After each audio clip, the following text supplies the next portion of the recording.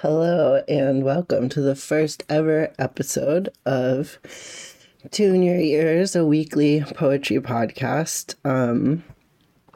This is my first time doing this and also my first time doing anything like this at all.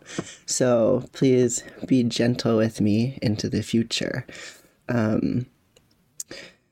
So the purpose of the podcast is just to read one poem out loud so that you can just listen to it out there in the world. My name is Cody Rose, and the first poem for the first week of my first podcast is Robert Duncan's My Mother Would Be a Falconress. My mother would be a falconress, and I, her gay falcon treading her wrist, would fly to bring back from the blue of the sky to her, bleeding, a prize, where I dream in my little hood with many bells jangling when I'd turn my head. My mother would be a falconress, and she sends me as far as her will goes. She lets me ride to the end of her curb, where I fall back in anguish. I dread that she will cast me away, for I fall, I mistake, I fail in her mission.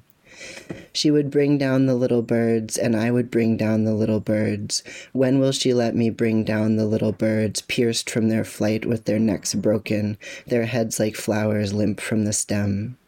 I tread my mother's wrists and would draw blood. Behind the little hood my eyes are hooded. I have gone back into my hooded silence, talking to myself and dropping off to sleep.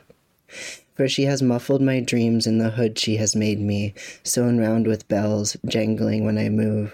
She rides with her little falcon upon her wrist. She uses a barb that brings me to cower. She sends me abroad to try my wings, and I come back to her. I would bring down the little birds to her.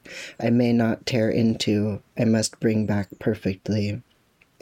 I tear at her wrist with my beak to draw blood, and her eye holds me, anguished, terrifying. She draws a limit to my flight.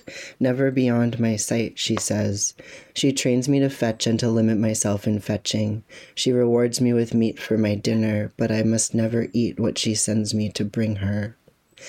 Yet it would have been beautiful if she would have carried me always in a little hood with the bells ringing at her wrist, and her riding to the great falcon hunt, and me flying up to the curb of my heart from her heart to bring down the skylark from the blue to her feet, straining and then released for the flight.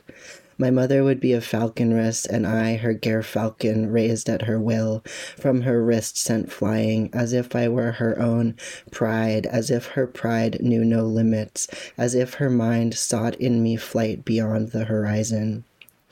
Ah, but high, high in the air I flew, and far, far beyond the curb of her will, where the blue hills where the falcons nest. And then I saw west to the dying sun. It seemed my human soul went down in flames. I tore at her wrist, at the hold she had for me, until the blood ran hot, and I heard her cry out, far, far beyond the curb of her will, to horizons of stars beyond the ringing hills of the world where the falcons nest, I saw, and I tore at her wrist with my savage beak. I flew as if sight flew from the anguish in her eye beyond her sight, sent from my striking loose, from the cruel strike at her wrist, striking out from the blood to be free of her. My mother would be a falconress, and even now, years after this, when the wounds I had left her surely healed and the woman is dead, her fierce eyes closed, and if her heart were broken, it is stilled. I would be a falcon and go free. I tread her wrist and wear the hood, talking to myself, and would draw blood.